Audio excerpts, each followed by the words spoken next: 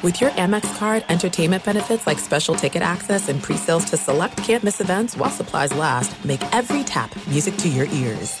Hey, it's Jonas Knox. Winter is coming. Heavy rain, sleet, snow, and ice. Are your tires up for the challenge? Tread confidently in winter's worst with a set of new tires from Tire Rack. They sell only the best, like the full line of Michelin tires. Go to TireRack.com/sports. Tell them what you drive. Your tires will ship fast and free to you or one of over 10,000 recommended installers. TireRack.com, the way tire buying should be.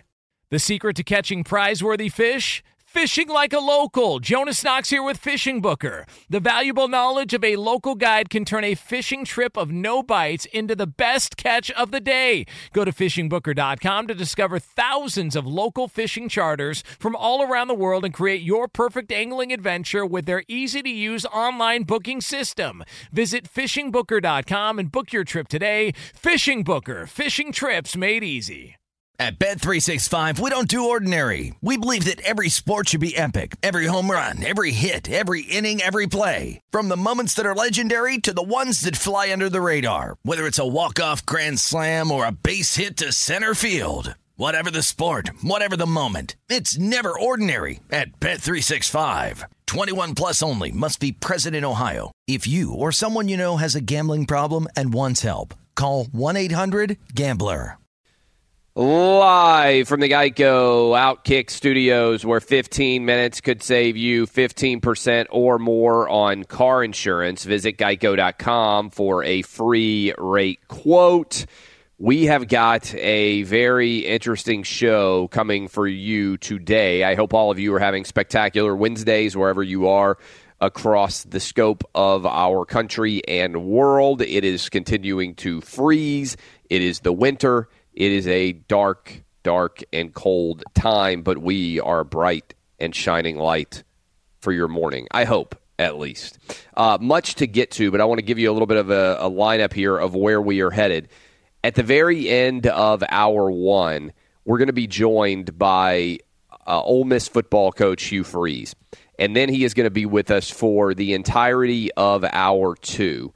And I think you guys are going to really enjoy this conversation we're going to have. Now, I don't know exactly how it's going to go, but former Ole Miss coach Hugh Freeze has not spoken really to the media in months since he lost his job this past summer for some part NCAA-related improprieties, and we'll talk about that. But also primarily because of his own issues in his personal life surrounding relations outside of his marriage. We haven't really gotten into exactly what happened there. We will talk about that as well.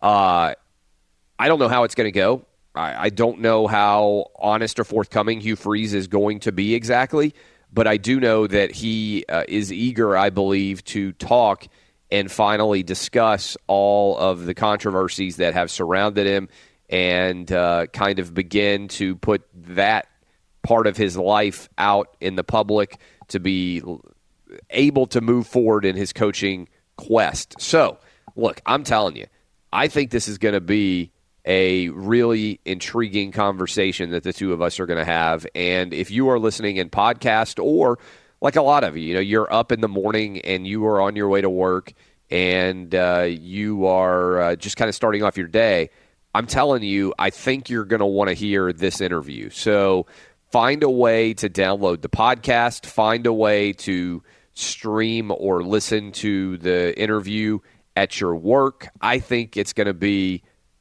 really, really worth hearing for all of you out there. So I want you to know that it's a little bit of a different landscape than the normal course of the show. That will be primarily hour two, and he's going to be with me for a full hour. So go ahead and get your popcorn. We'll see how that is going to go. Now, there is so much going on in the world of coaching right now that it's almost impossible to keep track of anything. And it's ironic that we're going to have Hugh Freeze on today as basically the entirety of hour two, particularly because news broke late last night that Arizona was firing head coach Rich Rodriguez over allegations of sexual misconduct, even though, again, the details of that seem to be very kind of unclear. A lot of uncertainty there, and it's more of the sort of hashtag Me Too allegations continuing to run through all of the world of athletics and business, frankly, that surrounds sports. And this kind of ties in with a story that some of you may have seen that I did on Friday of this past weekend. It was right before the holiday weekend started. But ESPN, as many of you know, decided to fire their president, John Skipper, but they claimed that the reason that John Skipper was leaving was because it was mutual and that it was because he had a substance addiction issue. Well, I'm telling you that there are so many companies and so many different entities right now dealing with major messes inside, and ESPN is one of them. And whether it's Rich Rodriguez, whether it's John Skipper, the president of ESPN, the story that we wrote about at Outkick was that ESPN came out and said John Skipper is stepping down because he has substance abuse issues, substance addiction issues. And I immediately called that into question and said, wait a minute. And based on the people that I'm talking to, like, this doesn't make any sense at all.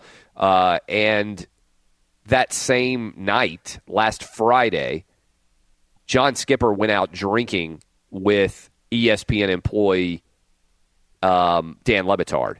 And so if you're going to release a statement, and this is our story, and I would encourage you guys to go check it out. The Hollywood Reporter has since picked up and written a version of that too. But Disney and ESPN said that John Skipper, I've struggled for many years with a substance addiction. I've decided the most important thing I can do right now is take care of my problem. I've disclosed that decision to the company. We mutually agreed it was appropriate that I resign. I will always appreciate the human understanding and warmth. I come to this public disclosure with embarrassment, trepidation, a feeling of having let others I care about down. As I deal with this issue and what it means to me and my family, I ask for appropriate privacy and a little understanding. And then he goes out drinking with one of the most prominent employees at ESPN.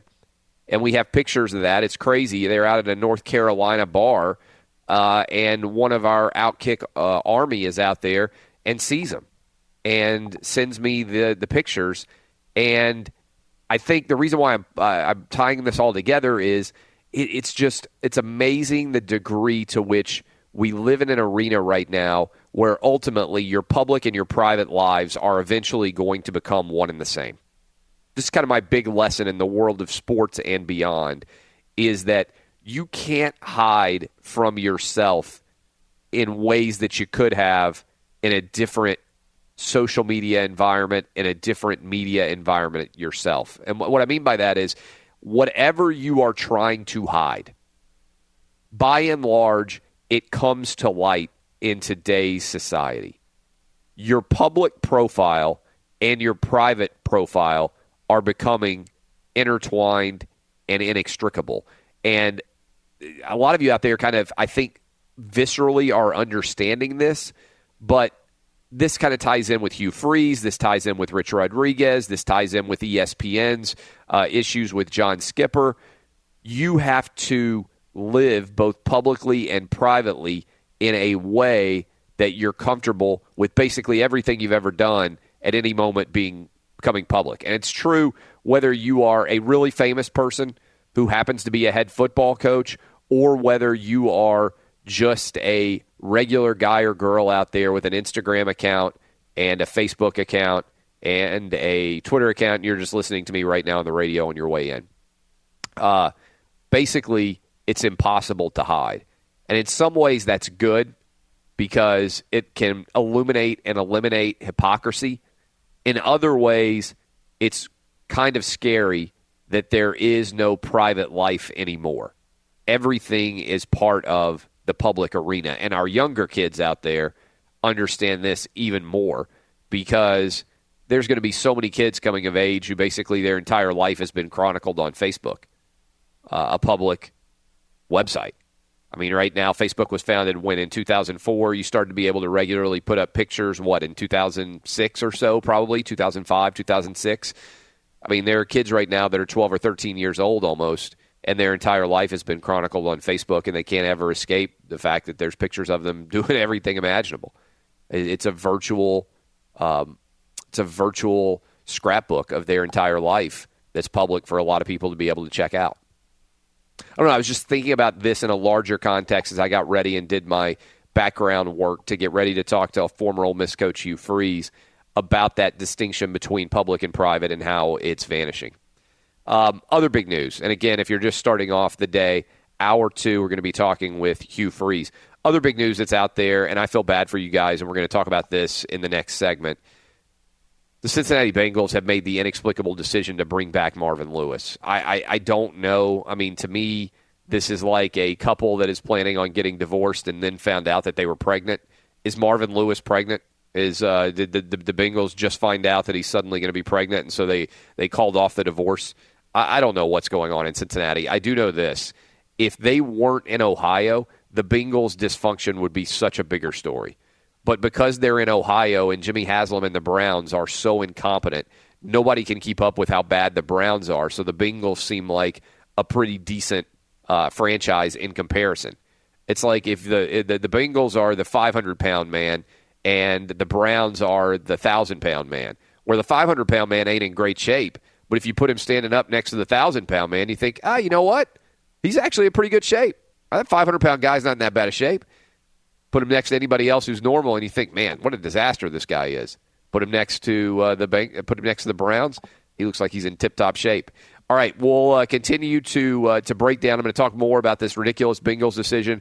We'll talk about all the openings in the NFL, and we'll continue to get you ready for Hugh Freeze coming up in hour 2. I think you're not going to want to miss this. I'm Clay Travis. This is Outkick the Coverage on Fox Sports Radio. Car shopping can be confusing with terms like dealer price, list price, and invoice. TrueCar shows you what other people paid for the car you want so you can recognize a good price when you're ready to buy a new or used car. Visit TrueCar to enjoy a more confident car buying experience. You know what? I advertised for TrueCar, and I met the guys out in their Santa Monica offices last year. And I'm in the process of buying a new car, and I'm not a car guy, and by which I mean I'm not that plugged in with knowing that much about cars. So I was just up in Michigan, and it's ironic that I don't know anything about cars because my brother-in-law works at Ford and designs cars. And my father-in-law, I mean, if you live in Detroit, I feel like you're kind of enmeshed in car culture. And so I've always felt like I just didn't know anything. It's like the person who doesn't know anything about sports suddenly trying to have an opinion at the Super Bowl. You're just totally out of depth. If you're talking to people who are legitimate football fans, you're like, oh, yeah, you just don't know anything. I mean, I literally feel like the guy who shows up for the Super Bowl party and hasn't watched a football game all year whenever I have to talk about cars. But I went on TrueCar. I pulled up their app and I went on, and I was like legitimately blown away with the ease by which I could find out exactly what cars should cost. As I was like, I kind of have a general idea what kind of car we're going to get, and being able to actually check and see what they should cost is fantastic because you don't want to have to go negotiate with a car dealer, and I don't want to spend all day going back and forth over $1,000 with a car dealership. And that was actually a pretty cool concept. I mean, legitimately, I've been talking about them for a long time, and I'm familiar with the website. But to actually be using it for myself as I shop for a car, I got to tell you, it's a pretty awesome website. So check it out. What's not awesome? Cincinnati Bengals, and I'm going to bring in my crew here and talk with them. I mean, am I totally right? And by the way, I feel like this Arizona story is also a big deal because Rich Rodriguez losing his job could be in the same way that we saw all these different stories coming out about alleged improprieties.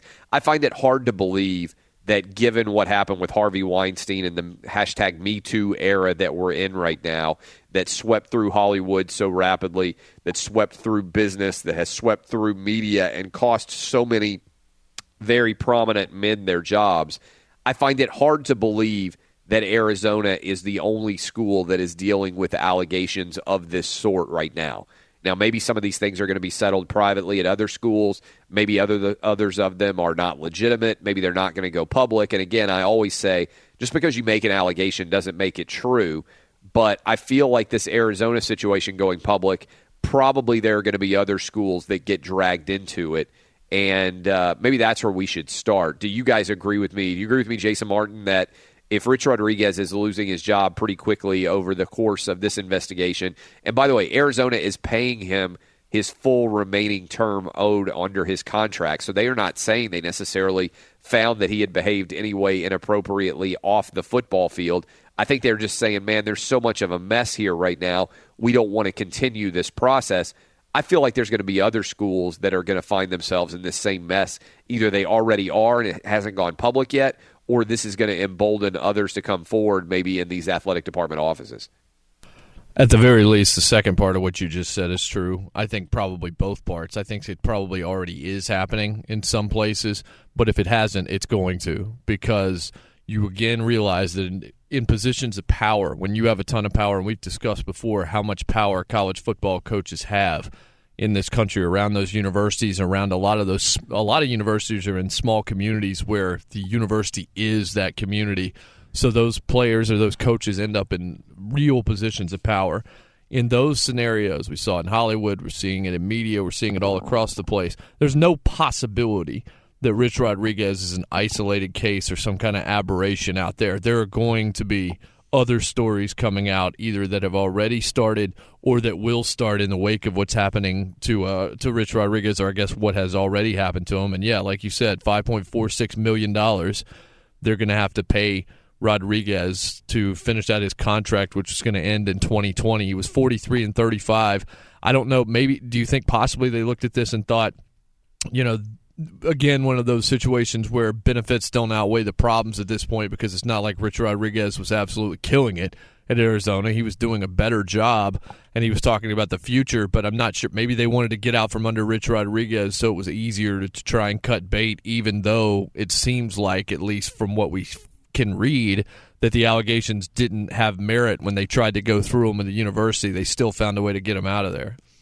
I think it's a talents don't exceed problems issue. I think there are lots of schools out there that if the coach was winning championships and they conducted an investigation this thorough, I mean, the article that I read said that Rich Rodriguez did polygraph tests as part of this investigation, and that they hadn't found anything improper that he had done. And again, I find this situation in general to be messy, along with many of these investigations. I've talked about this before. I used to do sexual harassment investigations, and I used to do sexual harassment seminars that I would teach to different employees of a variety of different companies out there. So I'm familiar with literally the inner workings of a lot of these investigations. I know exactly what goes into getting a report of an impropriety and then having to figure out whether or not it was true. I've sat across the table from women who have alleged inappropriate actions by men. I've then brought in the men and confronted them with the allegations that were made against them. And I've never heard a guy say, yep, I did it. Every guy always says, no, it's not true. Every woman always says it is true. In my experience, that's by far the most common circumstance that surrounds these. And it's difficult because you're trying to figure out who's telling the truth. And as much as we like to believe, if you talk to somebody enough, you can figure out just by looking at them, just by hearing their answers, comparing it with somebody else's. Oftentimes these situations are he said, she said.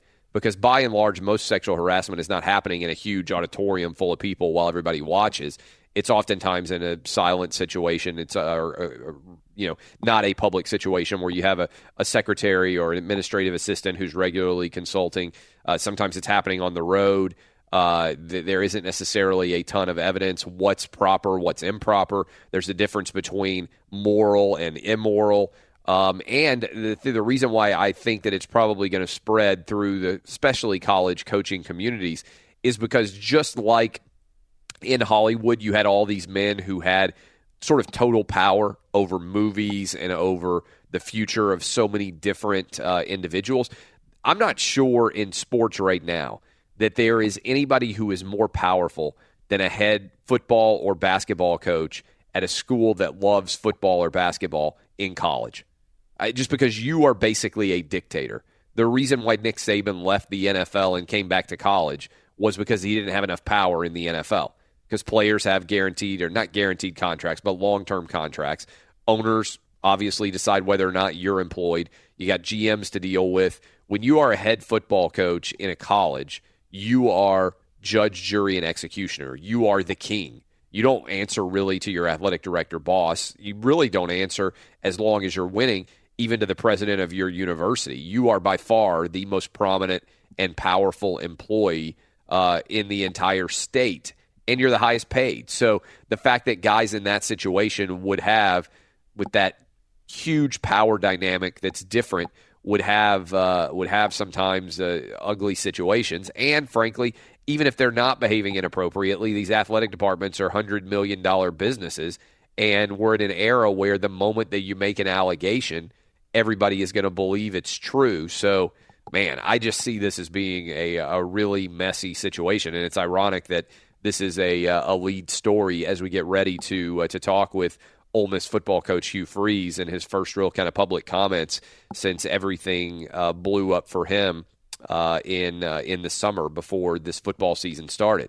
By the way, how about the Bengals? Speaking of just total incompetence, am I not totally right that this is the equivalent of a couple that you think is going to get divorced and then they find out they're pregnant? I don't know what changed with the Cincinnati Bengals, but I'm of the belief that if they were anywhere else but Ohio, they would be so much more of a laughingstock. Maybe Mike Brown, the owner of the Bengals, just decided, you know what, we were great against the Lions. We were great against the Ravens. It's clear this team hasn't quit on Marvin Lewis. I tend to think if they had lost both those games that Marvin Lewis would be gone. But I don't know how you basically decide that you're going to break up and then you decide to stay together for 2 more years. Let's bring in my crew out in L.A. Danny G, this is crazy, right? I mean, the idea that the Bengals would decide after all this, you know what, we're sticking with Marvin Lewis. He's our guy. Yeah, and it's funny you brought up a divorce because I was reading an SI article from Connor Orr earlier this morning, and he compared it to a divorce proceeding where he said that the two parties must have looked at each other and really considered what the other options were, and then they chose the comfort of a familiar face. It's like you're both in your 50s, and you're like, man, are we really going to do that well out on the market right now? Like that's a good analogy. I don't want to sign up for a swansong.com profile. You know, so that's exactly what it feels like. The problem is, what about, and we don't know very many of them, but they're out there, Cincinnati Bengals fans. This is like a big middle finger to them. Well, I think it just speaks to the fact that there aren't very many good coaches that you feel confident about in the world of the NFL right now. I mean, it's just a place where there's constant retreads, and it's a big job to come in. And I think a lot of owners sit around and say, man, I don't feel very comfortable with the fact that we're going to go out and do better than Marvin Lewis. I think that's probably what Paul Brown said. And Paul Brown's, 82, 83 years old, I think, maybe even older. And he's been with Marvin Lewis for a long time, and I think that's probably the perfect analogy. He's like, man, I don't feel like I'm going to get much better than this. And so I'm just going to go ahead and avoid it. I mean, I said, the other analogy is it's like a couple that you expect to get divorced and then they get pregnant instead. There's a lot of people out there that have found themselves in that situation. You're like, this relationship is over. And then you're like, I'm pregnant. Well, we're back together again. All right, let's go buy a baby crib. And then all it does, I always make this statement. If you're out there right now starting off your day and you're in a relationship and you're like, I've been married a couple of years, not going that well, but we think if we have a baby, it'll solve everything. That's like deciding to light your house on fire and think it's going to keep you warm because it's cold outside. It ain't trust me, it ain't a very good decision in the long range because whatever complexities you have going on in your relationship, as soon as you add a crying baby that can do absolutely nothing for itself, and you go ahead and toss in the fact that neither one of you are going to sleep and all the financial pressures and all the scheduling issues that come with having a baby, it really is the equivalent of being in a house and sitting around and being like, man, it's kind of cold in this house. I wonder what would happen if I just threw this Molotov cocktail against the wall. Maybe that'll keep us warm. That's what you're doing if you decide to have a baby and you already have discomfort in your relationship. Let me bring in my guy, Eddie Garcia. Let's find out what's shaking in the world of sports. All right, Clay, we'll start with last night's action in the NBA. Really just one big game to talk about. It was because of an individual player, but the Cavaliers topped the Trailblazers 127-110. Isaiah Thomas coming back from 7 months off after a hip injury and then a trade from Boston to Cleveland made his Cavaliers debut. Came off the bench, played 19 minutes, and had 17 points in the easy win. Also wins for the Spurs, Clippers, Suns, and Hornets. NFL news, the Bengals give head coach Marvin Lewis a 2-year contract extension through the 2019 season. 15 years in Cincinnati. He's the all-time winningest coach in franchise history, but he's also never won a playoff game, 0-7, and the team didn't even qualify for the postseason this year. Green Bay Packers give head coach Mike McCarthy a one-year extension through the 2019 season. College football, the University of Arizona fired head coach Rich Rodriguez after 6 seasons in the wake of a sexual harassment allegation and lawsuit to be filed against the school. This report's brought to you by TrueCar. With TrueCar, you can find out what other people in your area pay for the same car you're looking for, new or used. Visit TrueCar and enjoy a more confident car buying experience. And Clay, the 15 finalists of the Pro Football Hall of Fame included 4 players in their first year of eligibility. They are Ray Lewis, Randy Moss, Brian Urlacher, and Steve Hutchinson. It's interesting that Ray Lewis can get charged with double murder and be an NFL Hall of Famer. Good for him. And have his statue outside in Baltimore. Guess if you tackle enough people, it doesn't matter who you killed. Lesson for everybody out there. We've got Hugh Freeze coming up here shortly, and actually, I think we're even going to have him at the end of this hour to start leading into hour 2. And I think you guys are going to find that really interesting. By the way, maybe he's a guy that Arizona would consider a little bit. I don't know for sure, but there's talk that Arizona is going to consider Butch Jones. I don't necessarily think that's a awful hire for Arizona. That's from Bruce Feldman. What a mess the state of Arizona football coaching is right now, by the way. Arizona State hired Herm Edwards, and Herm Edwards doesn't know anything about coaching in college football. His assistants all tried to bail on him. That's a total mess for Sun Devil fans. And now you're tossing in on top of that the fact that you've got Rich Rodriguez basically getting fired, but they're paying him out his contract. And, look, I mean, if you're Tennessee, but they're like, please hire Butch Jones so we don't have to pay all of his buyout. That would be phenomenal if you paid him several $1 million a year to become a coach. And I do think that Butch Jones would probably fit at a place like Arizona better than he did Tennessee. There's not as much coverage there. There's not as much attention to what's kind of going on a day-to-day basis. And if you can go 8-4, people are like, okay, Arizona kind of aspires to be an 8-4 program, whereas Tennessee believes that historically it should contend for SEC championships. I don't really think that Arizona believes that in the football context. Just get to 8-4, we'll be happy. Get us to a bowl game. I mean, there's some good talent there with Rich Rod and the offensive system that he ran. So that'd be pretty intriguing to see what could happen there. Lots of open jobs. I mean, right now in college football and in the NFL, we will talk about all that. I think the Hugh Freeze thing, Jason Martin, I mean, what do you think about this? I mean, he hasn't talked to anybody publicly. He's going to join us here in a few minutes. I'm genuinely intrigued just to see what his story is, given that he's basically gone silent ever since Ole Miss fired him.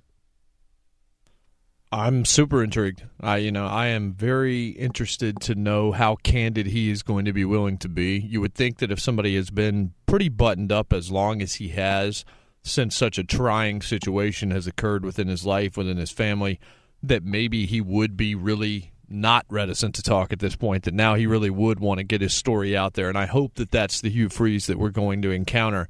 I think that would probably benefit him more than if he does try to skirt around the issues.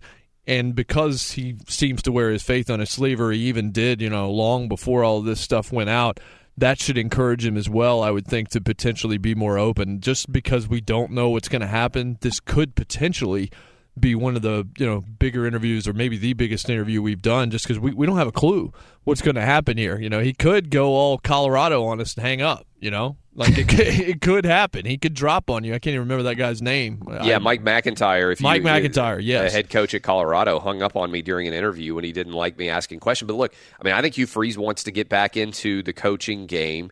And I think he's aware that he needs to address issues about NCAA and about his past and about what happened at Ole Miss. And I think it's a credit to Outkick and our audience and how this has grown that he wants to do it with us. So he's ready. He's going to talk with us starting next segment. We'll have him on for a while. We'll see how this goes. And I'm intrigued to see what exactly the process is going to be like.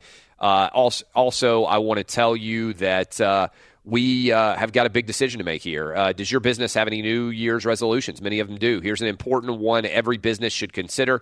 Make your hiring process more efficient and effective this year. Let ZipRecruiter help.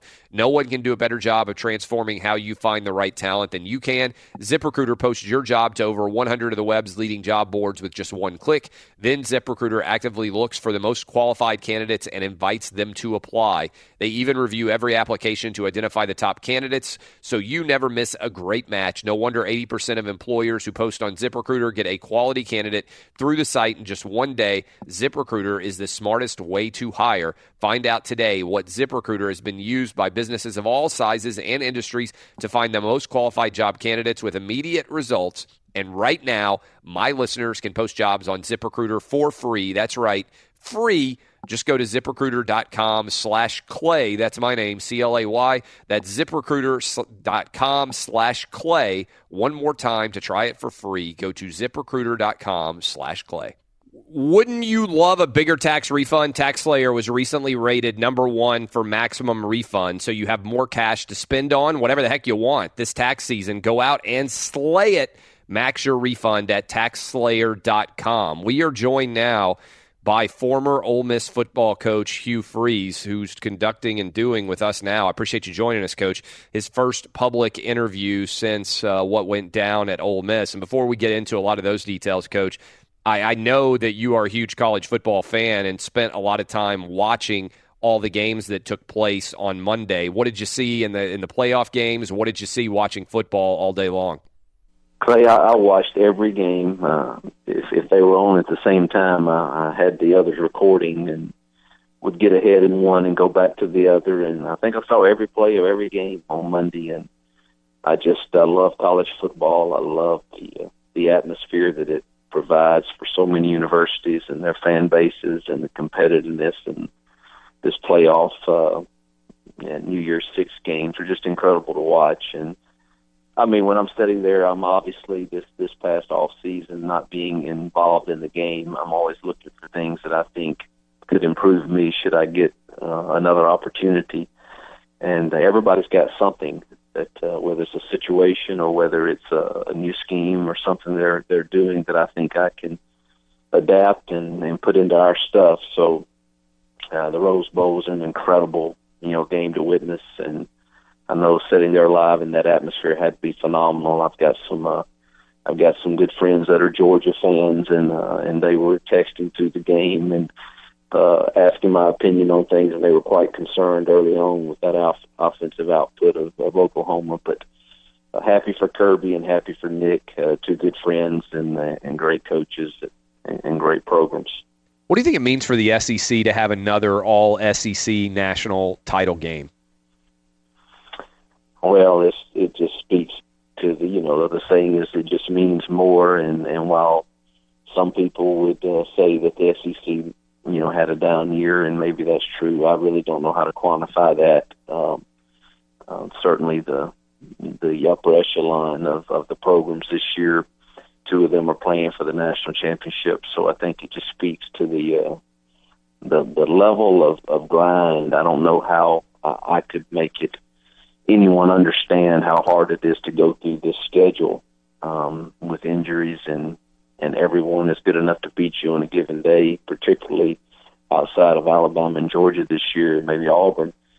Everyone was really competitive, and so it just proves again that two of the best teams. Can't say that the league was its best this year. I don't know, but two of the best teams in the nation are certainly from that league. So it speaks volumes. We're talking to Hugh Freeze, and I'm going to kind of run all the way up to the present day and talk with you about what you got going on and what the last year and 6 months and so of your life has been like. But I want to go back for people out there listening right now to Hugh Freeze. It's 1992. You were graduating from Southern Miss, I believe, with a bachelor degree in math and a minor in coaching and sports administration. If I had told you in 1992, if I'd been able to go back in time, that's when Bill Clinton's running, I believe, for the first time against George Bush, to kind of put that into context for everybody out there, and told you you're going to be a head football coach in the SEC, would you have believed it? Oh, Clay, that was certainly my goal. I actually told my wife on our honeymoon in 1992. standing in Neyland Stadium that I would be one day would be a head coach at an SEC program, and she foolishly believed me.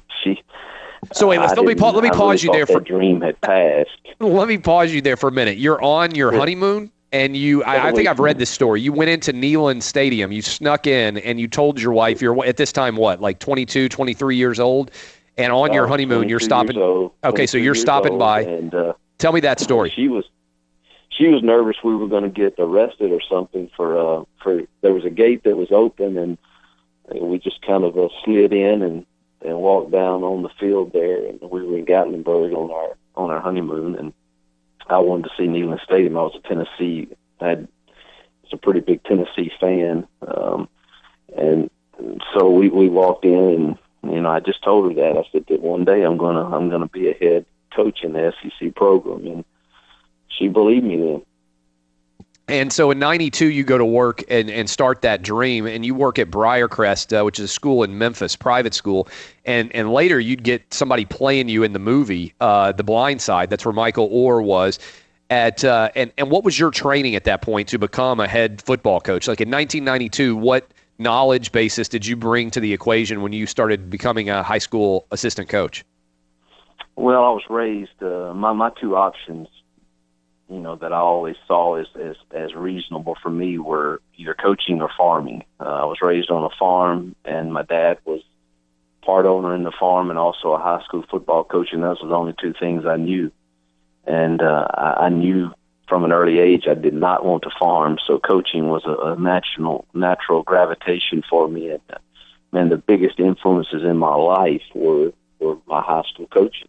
And whether it was baseball, basketball, football, I just, in that community that I was raised in, the coach was, whatever he said was the gospel. And, and that's the way I was raised in my home. And if coach says this, then that's what you do. And I saw the impact that those coaches had on people. And in particular, kids that didn't have as much as I was blessed to have. Even though I don't think we were a wealthy family, we were blessed. And I saw the impact that those coaches had, and it was just something that, man, I want to do that. And that's what I set my sights on early. I knew when I went to college that's what I wanted to do. So I was just looking for the first opportunity that I had coming out of college.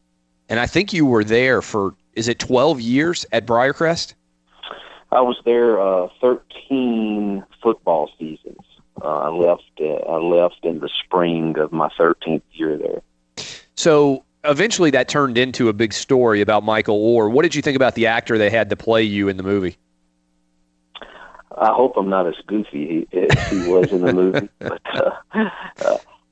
I think that, and I certainly don't carry my cell phone on the sideline for people to call during games, but the story was, I wasn't crazy about the guy that played me, but the main theme of the story is that, man, a family like the Tui family put their faith in action, and they didn't just sit back; they made a difference in someone's life, and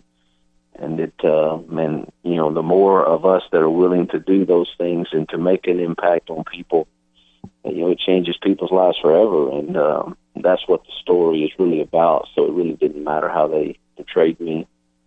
You went to Ole Miss from Briarcrest. You're there for a couple of years as a tight end. By the way, you had a lot of success coaching high school football at Briarcrest. You go to Ole Miss. I think people are familiar with Ole Miss. We'll come back to that. But then you go to a place called Lambeth. What was it like coaching at Lambeth? Well, I tell you, if I can go back just a minute, the 13 years at Briarcrest, I really thought my dream had passed of being a college football coach, but the one person that never forgot that was my wife. And she had told me for 3 years, Hugh, you're losing your fire, you're losing the edge here. You need to go take an opportunity. I don't care what it is. Go get your foot in the door. And we had kids at the time, and our daughters Reagan, Jordan, and Madison were growing, and you think, I can't go be a GA now. Well, she just kept on, and she was right. And then finally, I found Ed Orgeron, who I'm indebted to, gave me an opportunity to be kind of just an off the field I took a $60,000 pay cut. And so what did you make that first job at Ole Miss? I think it was $42,000. $42,000. You got 3 girls. You said you got a wife. Yeah. I mean, there's a lot of people out there listening to us right now who know what it's like to suddenly take a big pay cut and have to make do. But you were kind of investing in yourself, and you went to work for Coach Ed Ogeron, and then you do that for a couple of years, and then you end up at Lambeth. How much did they pay you to coach at Lambeth? Actually, you won't believe there was a guy in Nashville, Tennessee, who owns Franklin American Mortgage. His name's Dan Crockett, and he took an interest in my hire there and paid me a salary, I believe, of $100,000, which was, probably almost 3 times what the previous coach was getting there. I think it was actually like $115,000. And so he paid your salary as a booster, basically, to come coach at Lambeth. The university was in trouble, and he gave the money to fund the salaries of the foot. I don't know if it all came from him or some came from the university, but I do know that he was involved in making ends meet for a period of time that we were there. And when I went there and saw the lack of facilities, the lack of things that they had, man, it was just. But I saw the team working out, and I told Jill that she was with me then, and I said, man, they have nothing here, and I want to see if we can come here and make a difference and win. And, man, I had 2 great years there, other than we didn't get paid for 5 months. Our staff did, and that was kind of difficult to go through for the families that you brought there. But man, we had a blast coaching ball there, and I think we won 22 games there in 2 years. It was fun. Coach Hugh Freeze with us here. He's going to hang with us through this break as we move into hour 2. We started a little bit early with him, and I thought, why not go back and figure out exactly how Hugh Freeze got to the point where he became the head coach at Ole Miss. So I appreciate him joining us a little bit early here. He's going to stick with us. He's going to be with us now as we move into hour 2 and get into NCAA issues in his own personal life. What does he want to do next? All that on Outkick next. Live from the Geico Outkick Studios, where 15 minutes could save you 15% or more on car insurance. Visit geico.com for a free rate quote. We are joined now for most of hour 2. We've got scheduled now. Former Ole Miss football coach Hugh Freeze is with us. He hasn't talked to the media or the press, really, certainly not in a public setting like this, since he was fired as Ole Miss's football coach. And I gave you a last segment, a little bit of background.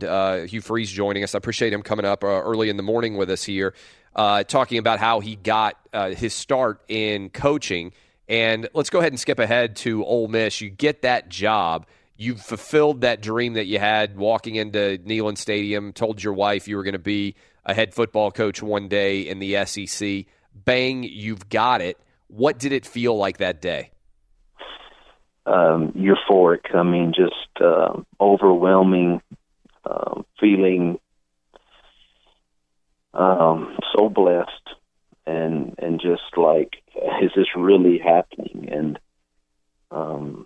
to be able to share it with my wife and kids and my mom and dad and my brother and sister, who all are from North Mississippi, and so many dear friends that I have, and to have Archie Manning back and you and Mike Glenn, those 2 people who were really the search committee then. I just remember, Clay, having a very difficult time taking it all in and really feeling, man, am I really worthy of this opportunity, and can I get it done? I'd been able to get it done at Lambeth and at Arkansas State, 2 programs that hadn't won a lot. But this was a whole nother deal because I was very familiar with the SEC, in particular the West that Ole Miss played in, and that they hadn't won an SEC game in 2 seasons and all of that. And it was quite overwhelming day, feeling both blessed and can I really make a difference here and win? And so you go to Ole Miss, and that's after doing a year at Arkansas State where you went 10-2. You win 7 games in year 1. You win 8 in year 2, 9 in year 3, 10 in year 4, and you win the Sugar Bowl and finish with an incredible run there. And then your last year at Ole Miss in 2016, you go 5-7. Now, a lot happens over the course of that tenure, and that's why I think your story becomes kind of so fascinating, and not only fascinating in the world of sports, but also for people out there who do a variety of things in their life. No matter what your profession is, no matter what it's like as a husband or a wife or a dad or a mom, grandma, grandpa, everybody has different roles throughout the course of their life. You said you were kind of overwhelmed when you get the job there, and then you start to have really success. You bring in a lot of recruits. Was there a moment in time where you started to think, man, I got everything figured out? I think pride is a subtle enemy that doesn't just come saying, here I am. And while if you were to get, I think most of my friends to describe me, they would say the guy's pretty much stayed the same as he's always been. But there is no doubt in my mind that the first few years at Ole Miss, I struggled with subtle attacks of maybe thinking, I've got this all figured out, and man, we've won 7, we've won 8, and we've won 9, and we'll just keep doing this and keep winning. I had someone tell me when I took this job after our first year that, you know what, Hugh, you've lost something that you probably will never regain. And I said, what is that? And he said, normalcy. And I had no idea really what he was saying, and he's a mentor of mine and continues to be to this day. But it's just, man, there's no way I can describe how a guy like me could be totally prepared for a job like the SEC. And I thought I was, and that was pride in and of itself. And I was in many facets. But then the attack started from our success, and obviously we'll talk later about an issue I was dealing with in my personal life also, but the attack started, and man, I didn't know how to handle that, Clay. I had never experienced that. And I know now, and I would handle it differently now. And I tell you that the biggest sign to me that I was struggling with some pride is I cared way too much about what people would say. What's that really, like? Yeah, I mean, I think that's interesting, because I think for a lot of people out there, regardless of what they do for a living, especially in a social media age, and with everybody, like, it's easy to Google your name. It's easy to figure out what people are saying about you.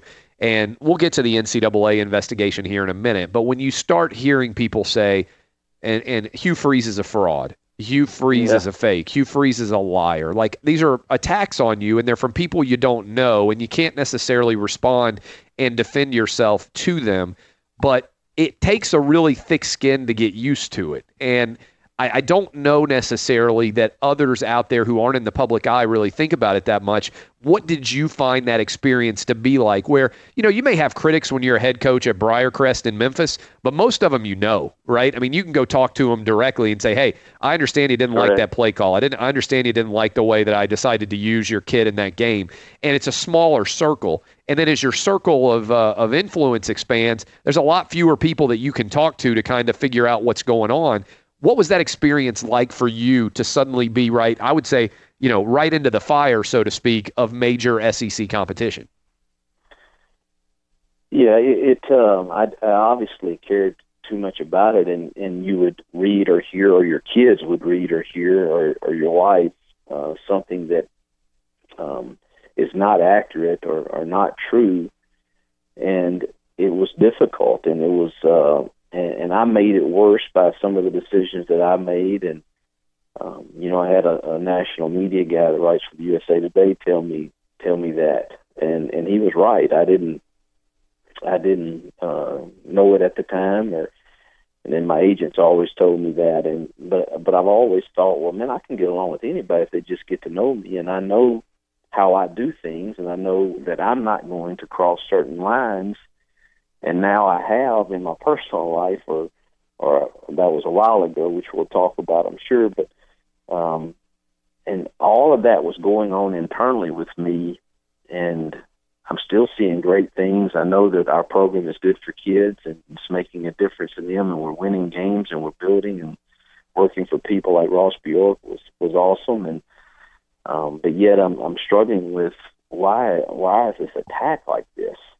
And certainly, we're beating Georgia and Alabama and LSU and A&M and Texas and things that maybe Ole Miss is not supposed to be doing in a lot of people's eyes nationally, even though I think recruiting to Ole Miss is something that is not as hard as people imagine. But it was very difficult for me to comprehend all of that, and I had not dealt with that at Arkansas State or Briarcrest or Lambeth at all, and obviously was not as prepared as I should be. And it's one of the reasons I have such great admiration for Nick Saban and some of these guys that really, man, his focus is so lasered on the process for his team that he really doesn't care about what people are saying or what they're thinking. And this year away from it, and while I'm still having to hear a lot of things that certainly some is justified, some is not exactly accurate, but I have gotten a lot better about, my wife and my kids and my circle, my inner circle, and if I'm fortunate enough to have a team again, those are the ones that really matter. And not all of the others, but I wish I could redo that for sure. And one of the things you did was you sent out a tweet saying, hey, if you think we've done anything wrong, turn it into Ole Miss compliance, and then that blows up. Was social media good or bad for you, do you think? Bad. I think there's been a lot of good things that have happened from it, and I don't get on it and check it near as much as I used to, or even read responses. I'll send something out every now and then, but it just was that was not a smart move there. And genuinely, Clay, I was being very genuine because I talked to my AD. I said, man, if something's happening, we need to know it. And boy, that really snowballed into something that I wish I would not have sent that out, but I genuinely wanted the truth of that if there was something that someone knew. I will say social media, I created an account this past year and put it out on social media for an email for my former players. And many other people have used that email, and man, I've had some really neat conversations with people, some who really weren't very fond of me, but wanted to have an opportunity to just talk with me. And I think there's been some neat conversations through that. And then, man, to be able to, I wrote a letter to every former player of mine to just to reconnect all the way back to Briarcrest. And man, some of the encouragement I got from them of what our program meant to them and how we did it has just fueled me. And, how many notes was that? It's got to be. How many notes did I write? Yeah. I wrote one note and sent it to every former player. I mean, that has to be hundreds of people, right? Oh, yeah. It's anyone who made contact on that email I sent to, and it's well over, I would say, over 250. Yeah. So you obviously loved coaching. We're talking to Ole Miss, former Ole Miss head football coach Hugh Freeze. And you're having a lot of success on the field, but you're at Ole Miss, and like you said, you ran off a lot of the teams that you guys are beating, the Georgias, the Alabamas, the Texases of the world that Ole Miss has traditionally not beaten. And there starts to be a lot of drum beats of impropriety. Ole Miss is doing things other people are not doing. The NCAA has investigated this, and I do think this is worth discussing because you know this case better than just about anybody. And now they've come back with their rulings. What did the NCAA find that you personally had done, and what kind of penalties, if any, did they levy against you? Yeah, they for 5 years have investigated our program thoroughly, and the findings that they found against me personally were just that I did not monitor booster activity in particularly with two staff members that were on my staff, and that's the only finding they found against me. There was no individual charge of anything that I did that was impermissible or wrong, but something I didn't do, and that's that I did not monitor closely enough some of the booster activity with in regards to our staff. The penalty is a 2-game suspension if I'm a head coach somewhere and for 2 conference games. And how long would that penalty as a head coach last? Is that for years ahead, as many years? This season. Just this season. If I'm not, now there is no penalty if I'm not a head coach.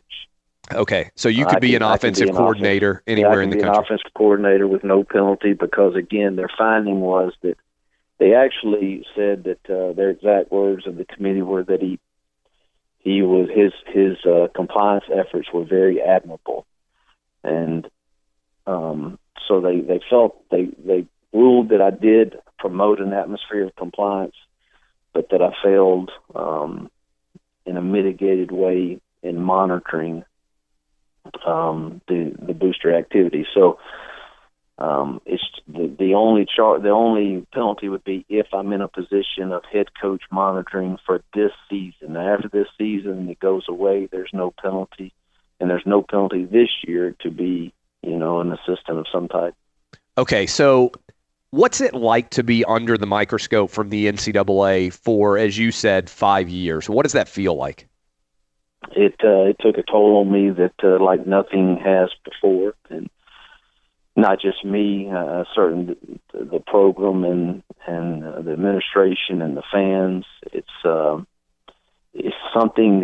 If you've ever had anything, and those that are listening to us, if you've ever had anything that every single day it is on your mind and it doesn't bring pleasant thoughts and it brings angst and it brings worry and it brings anxiety, that's what it was like the entire time. It was never a day that Ross and I didn't talk about it, or I didn't talk to compliance about it, or a recruit about it, or your staff about it, or your wife about it. It took a toll on a lot of people and on the program. We were able to recruit very well, even under the microscope, I thought, but we missed on some key people, and a lot of it was due to the fact that we couldn't give them great answers on exactly what the end result would be, and I think it's taken a toll on the program. We're going to get to what it was like for Hugh Freeze to lose his job, what it was like to have to confront his family and talk about his failings in his personal life, all that and more still to come. I'm Clay Travis. This is Outkick the Coverage on Fox Sports Radio. Car shopping can be confusing with terms like dealer price, list price, and invoice. TrueCar shows you what other people paid for the car you want, so you can recognize a good price when you're ready to buy a new or used car. Visit TrueCar to enjoy a more confident car buying experience. Former Ole Miss football coach Hugh Freeze with us this hour here on Outkick the Coverage. But first, let me bring in Eddie Garcia, find out what's shaking the world of sports. Well, Clay, in the NBA, just one game really of note. The Cavaliers topped the Trailblazers 127-110. Isaiah Thomas making his Cleveland debut, also his season debut after 7 months off with that hip injury, then the trade from Boston to Cleveland. He came off the bench, played 19 minutes, and had 17 points in the win. In NFL news, the Bengals give head coach Marvin Lewis a 2-year contract extension. He spent 15 years in Cincinnati. He still hasn't won a playoff game. Green Bay Packers give head coach Mike McCarthy a 1-year extension through 2019. College football, University of Arizona fires head coach Rich Rodriguez after 6 seasons in the wake of a sexual harassment allegation and lawsuit to be filed against the school. And Clay, 78-year-old Bill Snyder reportedly going to return as head coach at Kansas State next season. It will be his 27th season as head coach of the Wildcats. Ole Miss football coach Hugh Freeze with us. Thanks, Eddie Garcia, for the update there. Coach, a lot of people out there listening to us right now are probably saying, yeah, but this is Ole Miss. They're bringing in great players, Laramie Tunsil, Laquan Treadwell. They're winning games. Like you said, they're beating teams that maybe they shouldn't have beaten or hadn't beaten in past years, beat Nick Saban in Alabama back-to-back years, beat Texas, beat the Georgias of the world. How much of this has to do with you being at Ole Miss in terms of all the scrutiny? How much of that had to do with Ole Miss just not having done it before, with you doing it, frankly, with recruits that typically hadn't gone to Ole Miss?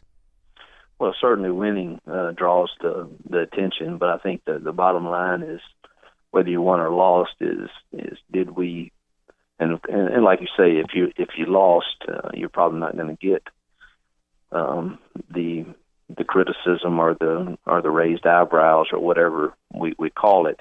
But the bottom line is really, did we do right or did we not? And the facts are that I was a leader of a program that was found to have some things done in it that were not permissible.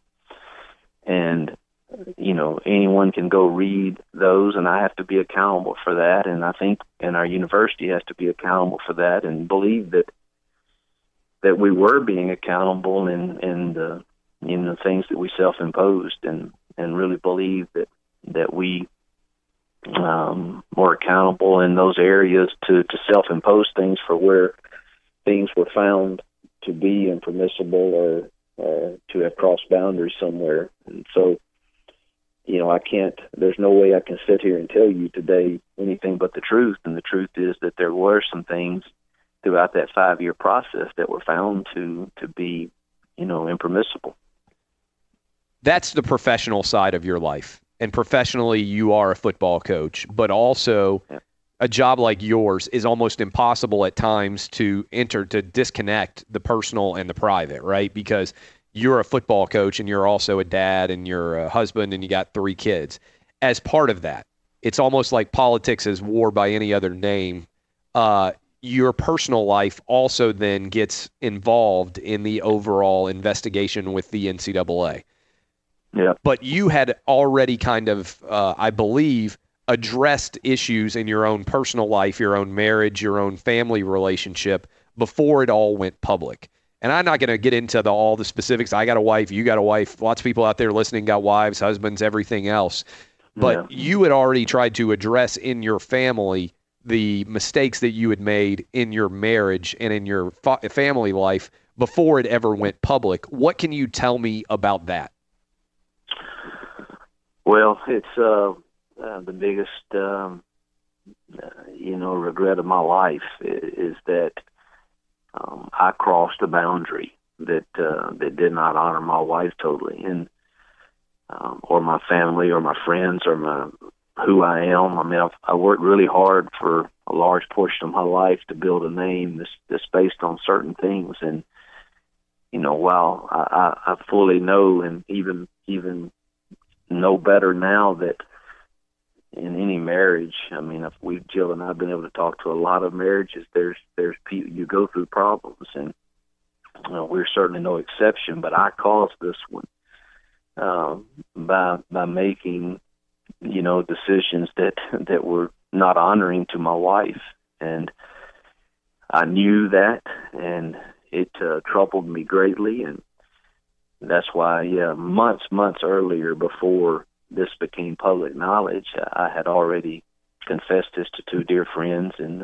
Chad Spencer and Ben Crane, who are 2 of my accountability guys, and they began to help me walk through that and make sure that I was held to a standard where that's not part of who I am.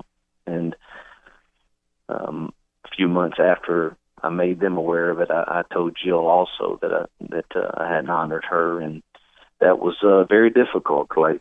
It was something I never want to do again, and it was hard. And then to have to tell your kids that is very difficult. And so I think you but could never hear knew it would go public. I thought it was over with. That is, I think, a really important part here. And we're talking to Hugh Freeze. I mean, you're a dad of 3 daughters. You've got a wife. You have a private life. You, like every person out there, have done things in your life that you're not happy about, that don't live up to your religious faith or whatever moral standards you might have. And you had confronted that in your own private life. You'd talked to your wife. You'd confessed even to your friends, and certainly to your family and your daughters.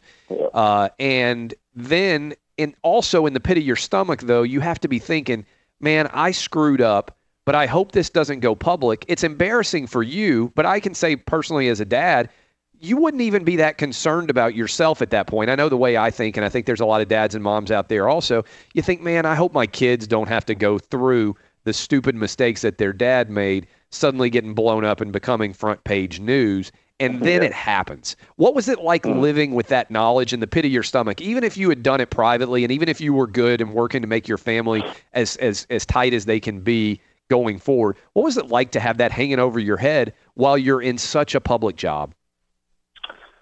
I can't even describe the misery. It's and not just, for your kids to have to see. I told my wife long before and a couple of my friends, you live with that fear that, man, that your sins could find you out. And even though I knew I'd handled it the right way and was experiencing victory and not crossing boundaries that I shouldn't be crossing, but then when it goes public, and man, you have to look your kids in the eyes again, and your wife in the eyes again, because they didn't sign up for the public life, and not only that, the hurt that you cause players and their families and a university that stood with you because of the way you ran a program through unbelievable scrutiny in the NCAA case, and they had stood with me and I wish we could have stood together through this, but we were under such scrutiny, and my past put them in a bad spot. Where were you when you found out that this might go public? Well, Ross came to me, and Ross is your athletic director, Ross Bjork at Ole Miss. Yeah, Ross Bjork came to me whenever this phone number was found by whoever found it. It was in a lawsuit the Houston Nut had filed, and then somebody's going through all these phone records, and then they come to you, and what does that feel like when that conversation takes place? Well, my heart just sank, but my dad had always taught me you own what you did, and there's been a lot of people that told me I shouldn't have done, been this transparent, but that's all, that's what my dad had always taught me, and I believe in doing that's what I've taught my kids. And so when Ross came to me and to inquire about it, I said, I don't know specifically anything about that number, but I will tell you what I've done in my past. And so I shared with him, everything. I owned what I'd done and knew that, and told him then I expect, now that it's gone public, I would expect discipline from you. I get that. I understand it. But I want you to know that I have dealt with it and, with my wife and others, but I do understand. And I put you in a tough spot again, and you've stood with me and you're in a tough spot, and I would expect discipline, and was hopeful that we make it get through it. But again, I put them in a tough spot with all the scrutiny that we already had, and so. When did you find out that you weren't going to get to keep your job at Ole Miss? I'm sorry? When did you find out that you weren't going to get to keep your job at Ole Miss? Did he tell you then, or was it a phone call, or how did you become aware? It was I believe 2 days later, at the chancellor's house. And so I always, and I'm just kind of curious on this. He calls you and he says, "Can you come meet with me?" The chancellor does, and then he delivers the news face to face. And if that's what happened, what did that feel like in that moment? Like my whole world had just crashed in on me, and just I knew that I knew that we would make it as a family because it wasn't new to us. Some of it was new to my kids. I want to be careful and be very transparent, because you don't tell your kids everything that you tell your wife, but I knew that I would have to tell them, a little more than I'd already told them. But you just feel like I knew that our family would make it through. We're strong and we have faith in each other. And again, we had already been walking through things.